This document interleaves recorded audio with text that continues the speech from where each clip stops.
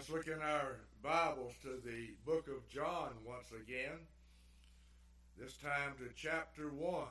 John in chapter 1. I'd like to read verses 1 through verse 5 as we look this afternoon at an amazing transformation. That word amazing really does not do justice, does not fully describe it, so best I know to do. An amazing transformation. John chapter 1, verse 1. In the beginning was the Word. The Word was with God, and the Word was God. The same was in the beginning with God. All things were made by Him, and without Him was not anything made that was made. In Him was life, and the life was the light of men. And the light shineth in darkness, and the darkness comprehended it not. Verse 14. And the Word was made flesh, and dwelt among us. And we beheld His glory, the glory as of the only begotten of God, full of grace and truth. Before we begin, if you would, hold your place here. And I want to read from the book of Hebrews in chapter 13, verse 8. Hebrews in chapter 13, verse 8. And here we're told in the scripture, Jesus Christ, the same yesterday and today and forever.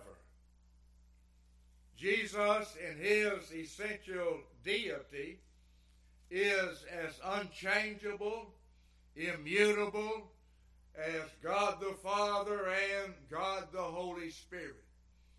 But in His role in the covenant of grace, He has become some things He had never been before. In His humility, He became some things He had never been before. He had never humbled Himself before. He was made several things. Back to John in chapter 1,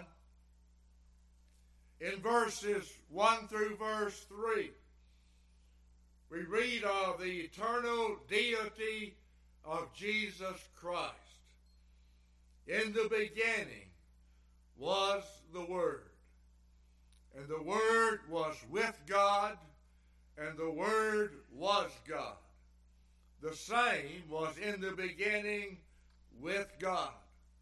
All things were made by Him, and without Him was not anything made that was made. If all things were made by Him, by necessity, He must have existed before all things. He is the creator of all things. Two places I'm going to read. One of them is in the book of Colossians. Colossians, and in chapter 1, here I read verse 16 and verse 17. Colossians chapter 1, verse 16, where it says, For by Him were all things created. Once again, if He created all things, He must have existed before all things. For by Him were all things created that are in heaven and that are in earth, visible and invisible, whether they be thrones or dominions or principalities or powers, all things were created by Him and for Him. That being true, verse 17, He is before all things. The eternal existence and deity of the Lord Jesus Christ. One other place I'll read, and it's in the book of John also, John chapter 17 and in verse 5.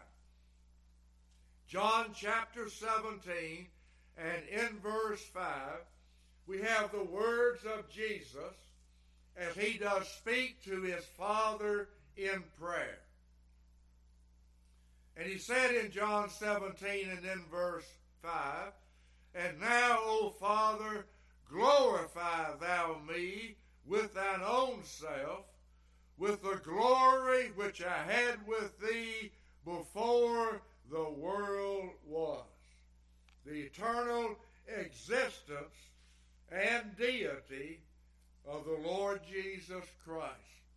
But back in John chapter 1, we see that amazing transformation.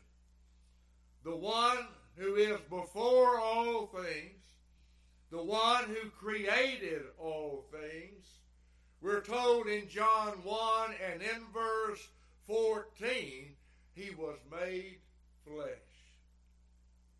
That's an amazing transformation.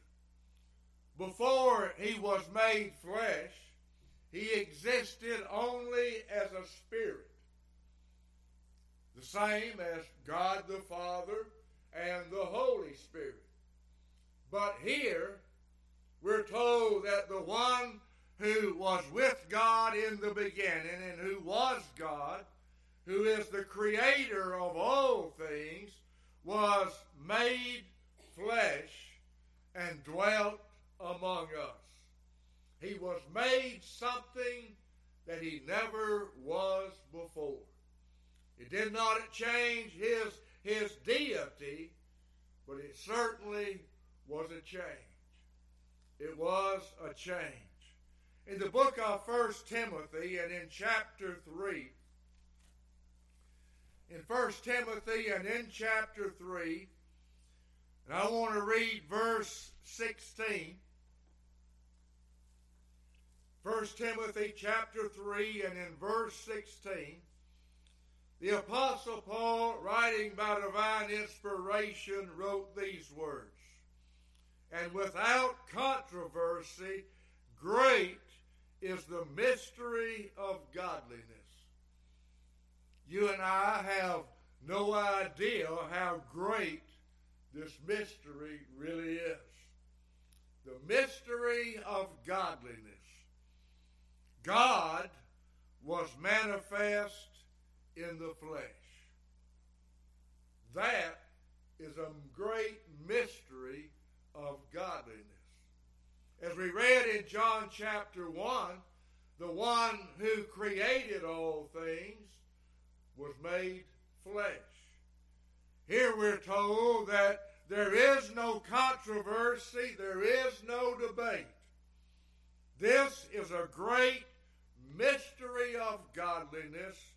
God was manifest in the flesh. In the book of Philippians and in chapter 2, Philippians and in chapter 2,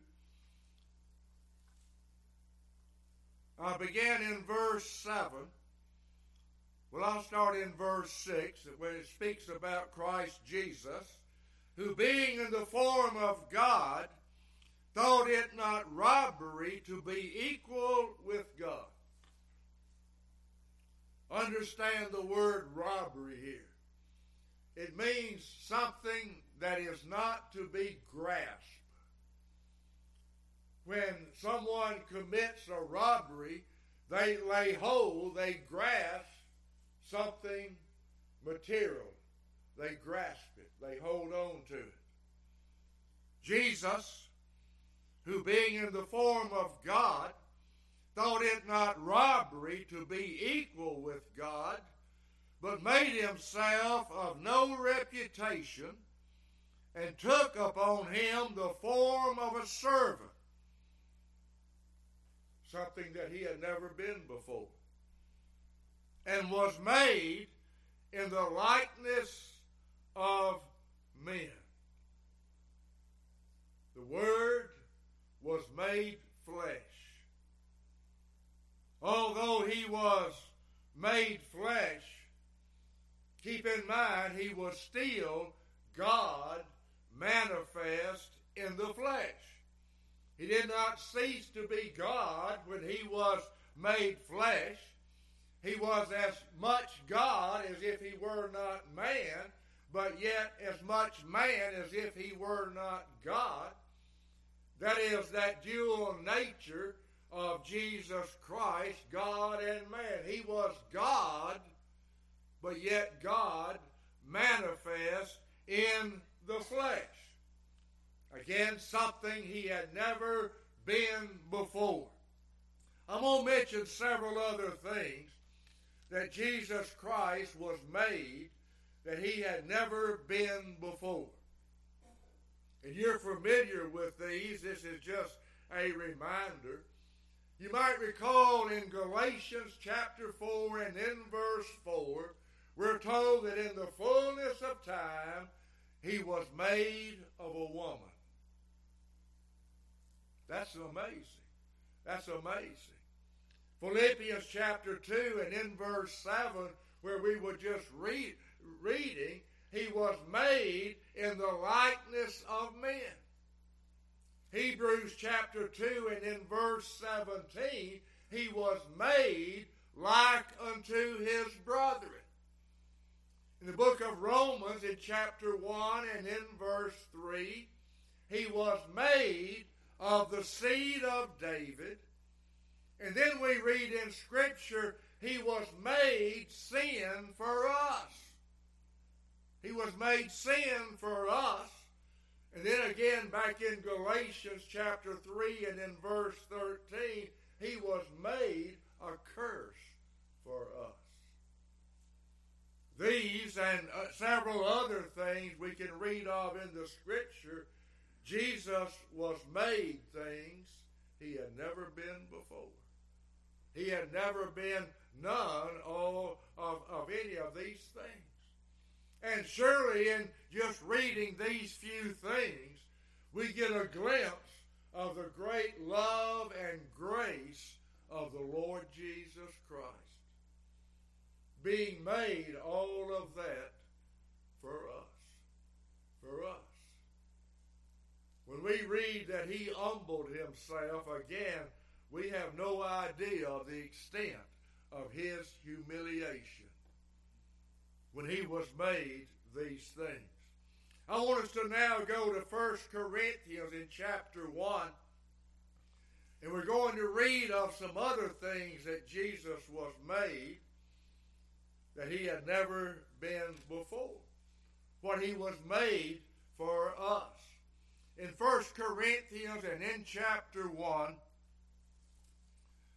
I'm going to read verse 30 and verse 31. But of him are you in Christ Jesus, who of God is made unto us wisdom and righteousness and sanctification and redemption, that according as it is written, he that glorieth, let him glory in the Lord.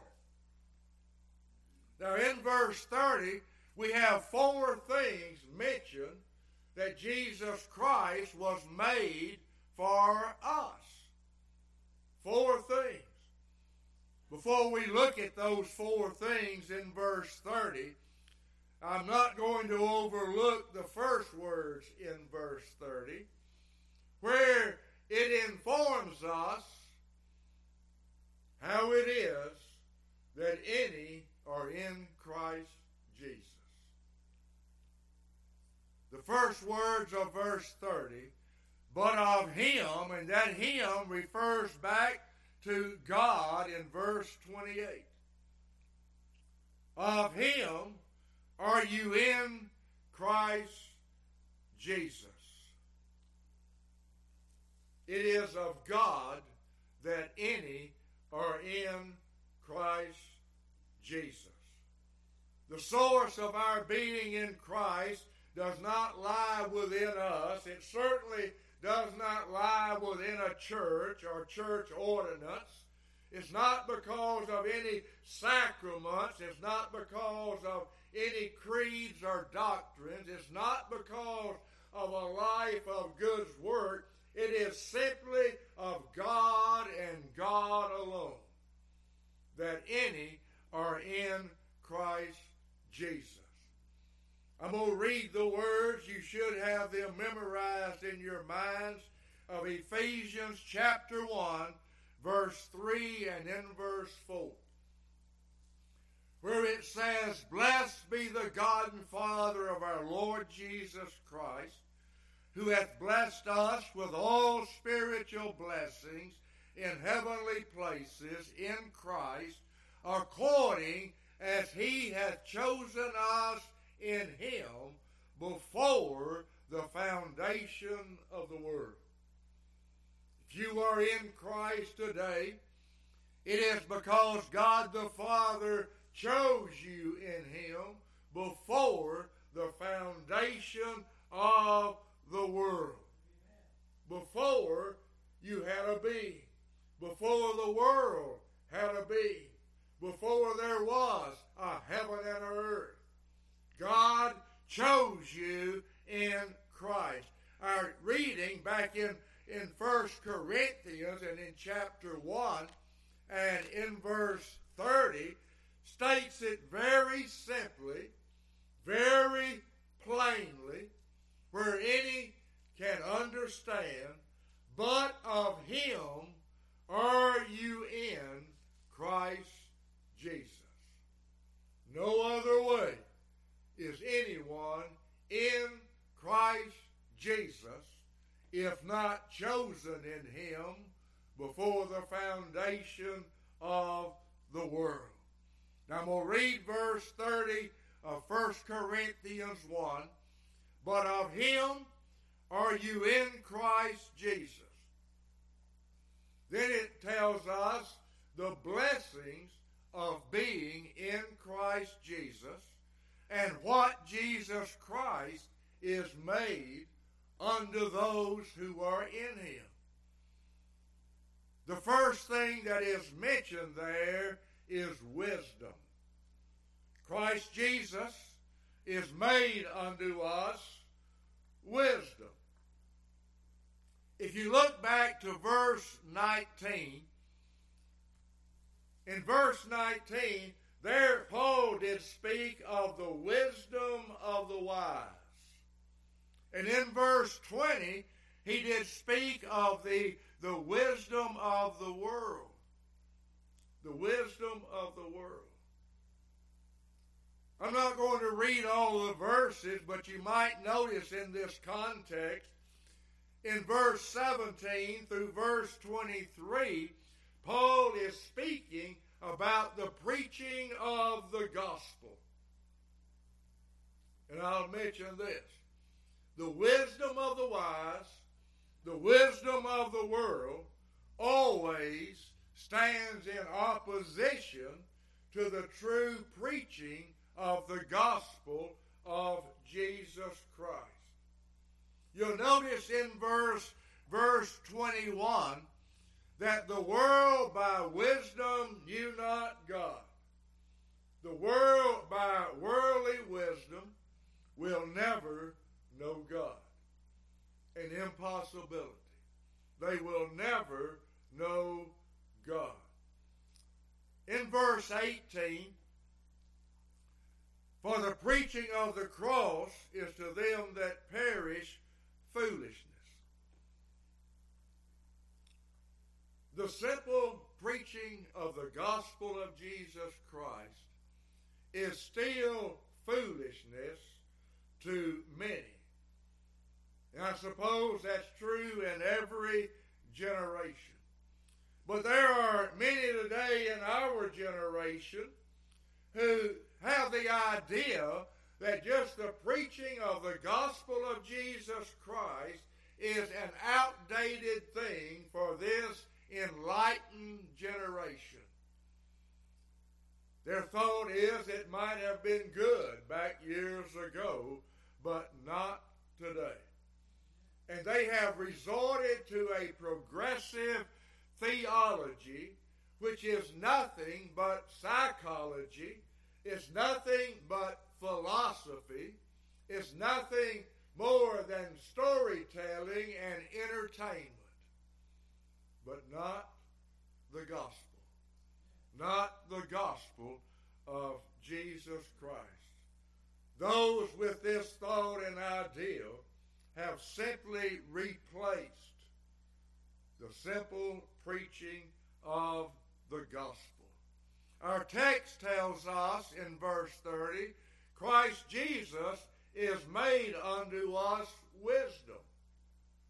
Wisdom. Hold your place if you would. I'm going to the book of James. James, and in chapter 3.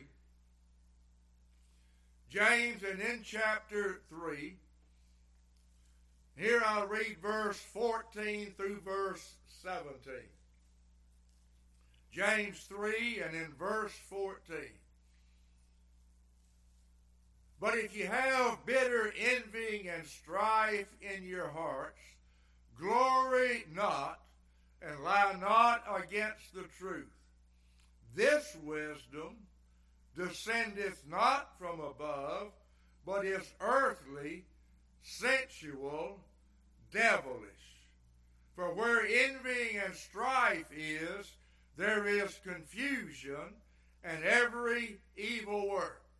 But the wisdom that is from above is first pure, then peaceable, gentle, easy to be entreated, full of mercy and good fruits, without partiality and without hypocrisy.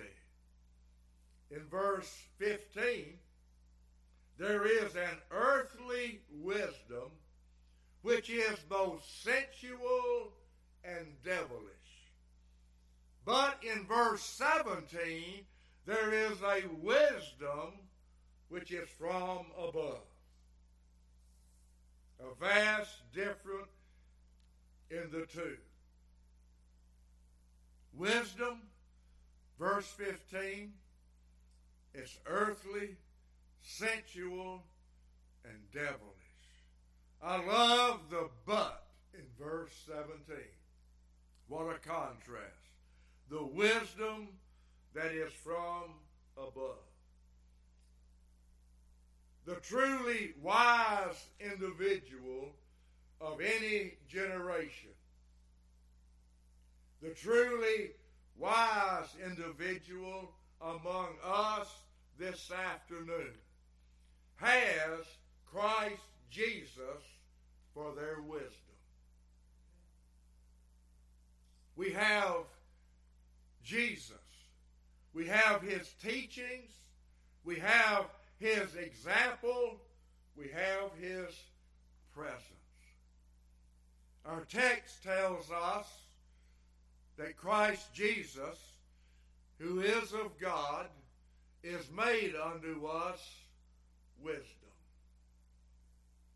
True believers, those who are true saints of God, are some of the wisest people upon this earth. Now keep in mind, there's a difference in knowledge and wisdom.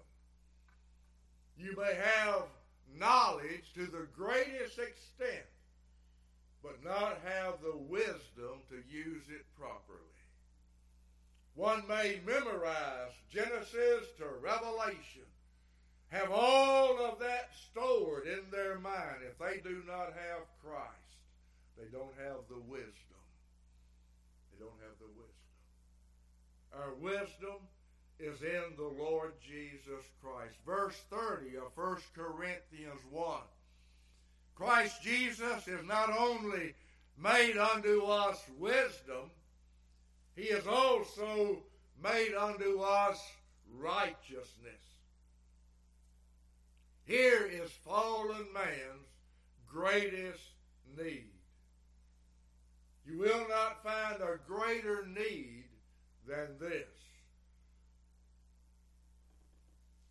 By nature, all of our righteousnesses are no more than filthy rags. So says the Scripture. That word righteousness is plural. Whatever righteousness you may have by nature, in the sight of God is no more than filthy rags. I'll say again, this righteousness in verse 30 is the greatest need anyone ever has. There is a twofold work in our salvation. Judicially, and I hope you understand what I'm speaking about, judicially, our sins are atoned for, and they are put away by the sacrifice of Jesus Christ. But that did not make a one of us righteous. It just put away our sins. Judicially, it removed the penalty. The penalty was paid. But it did not make us righteous. And I'm thankful God did not stop in just having the penalty paid.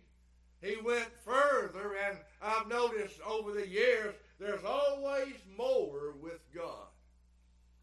He's never exhausted. There's always more. He also makes us righteous in the Lord Jesus Christ. The only righteousness you and I have is in the Lord Jesus Christ. We still have none of our own. Go with me, if you would, to the book of Romans and in chapter 4. Romans and in chapter 4, and I'm going to read verse 1 through verse 8. Romans in chapter 4, verse 1. Here the scripture says, What shall we say then that Abraham our father, as pertaining to the flesh, hath found? What did Abraham find? What did he learn?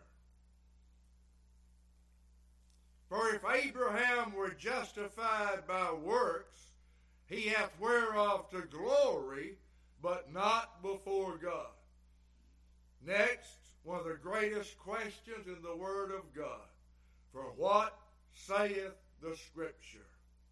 Abraham believed God, and it was counted unto him for righteousness. Counted. That is a bookkeeping term.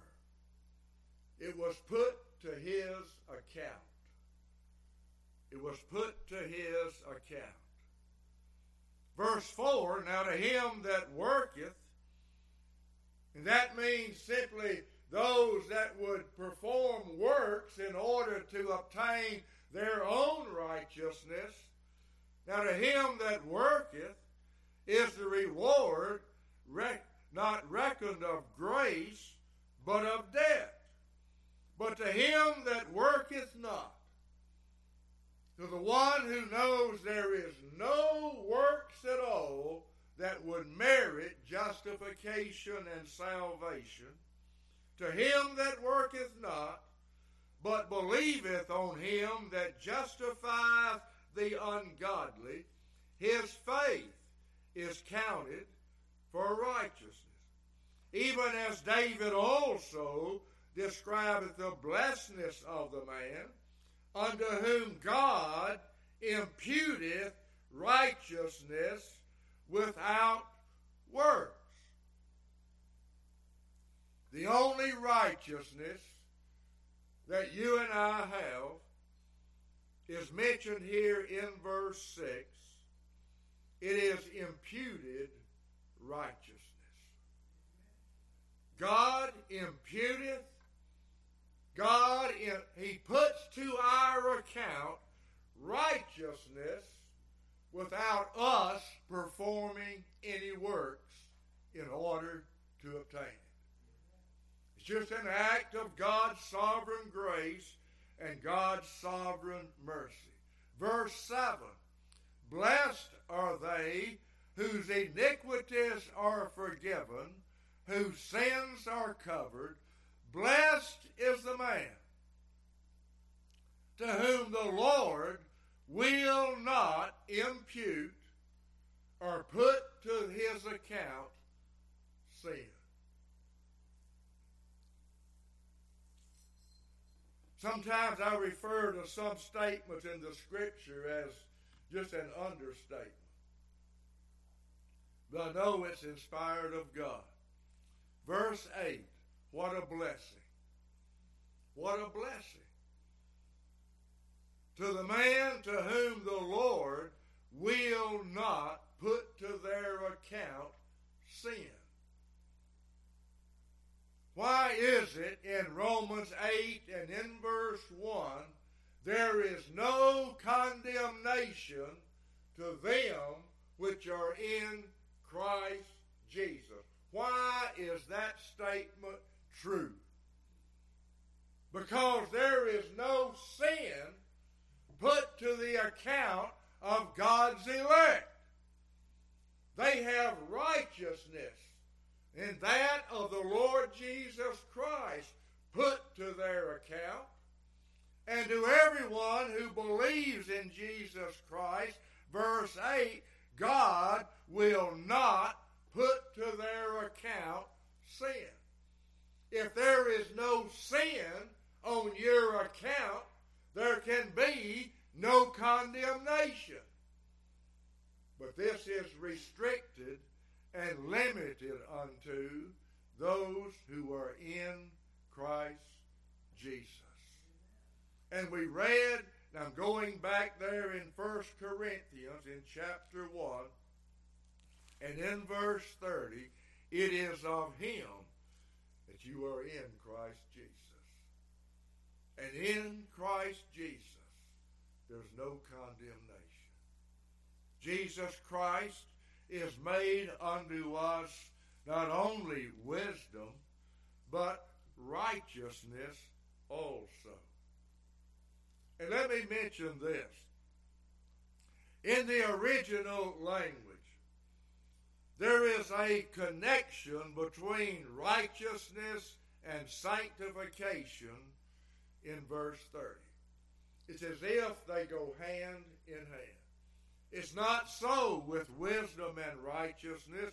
It's not so with sanctification and redemption. But in the original language, it has these two together, righteousness and sanctification. You will not have one without the other. I understand that you and I are not as sanctified today as we will be. But as God views us in the Lord Jesus Christ, we are as righteous today as we will ever be in the righteousness of the Lord Jesus Christ. The word sanctified simply means to be set apart. To be set apart. Set apart for godly service. It's not just set apart, but for godly service. And this sanctification is not something that happens all at once. It is progressive.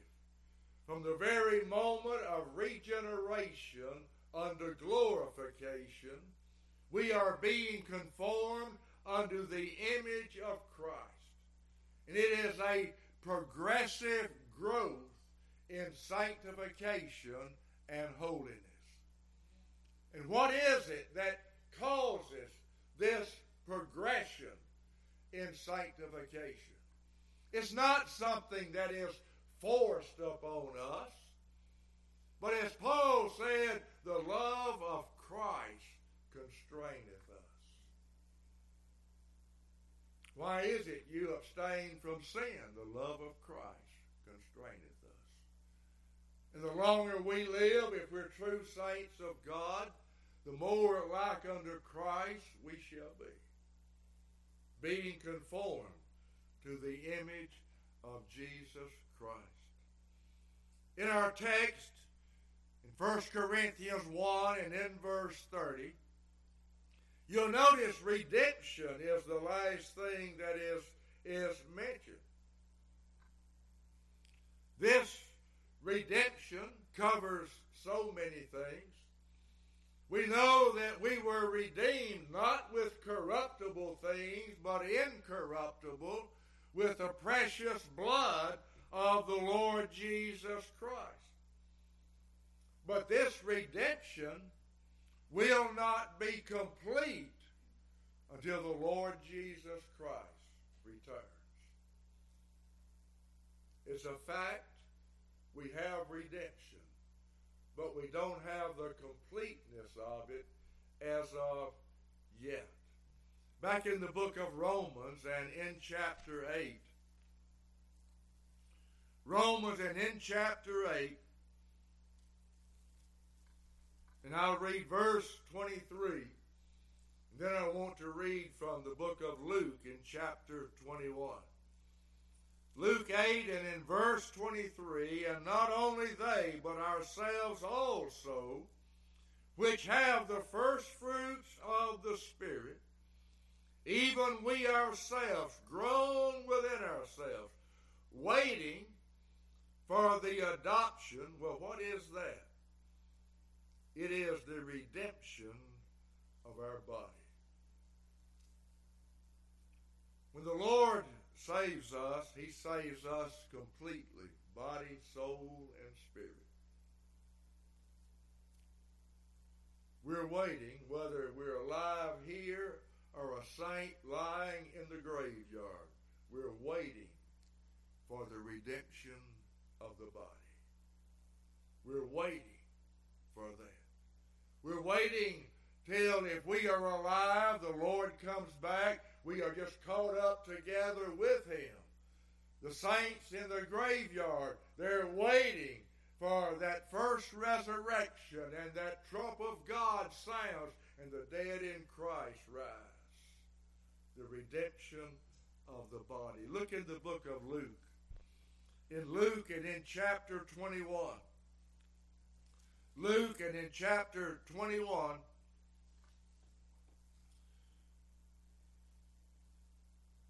Jesus was telling about the end time. He was telling about circumstances and events that will take place at the end of the age. He had given many signs of the end time. And in verse 28 of Luke 21, he said, when these things begin to come to pass. He didn't say when they all happen, but when all these signs just begin to come to pass. That and that only is the time for saints to look up, lift up their heads, because their redemption is getting close. When these signs begin to come to pass. Many people say they are looking for the return of the Lord, and I understand what they're saying.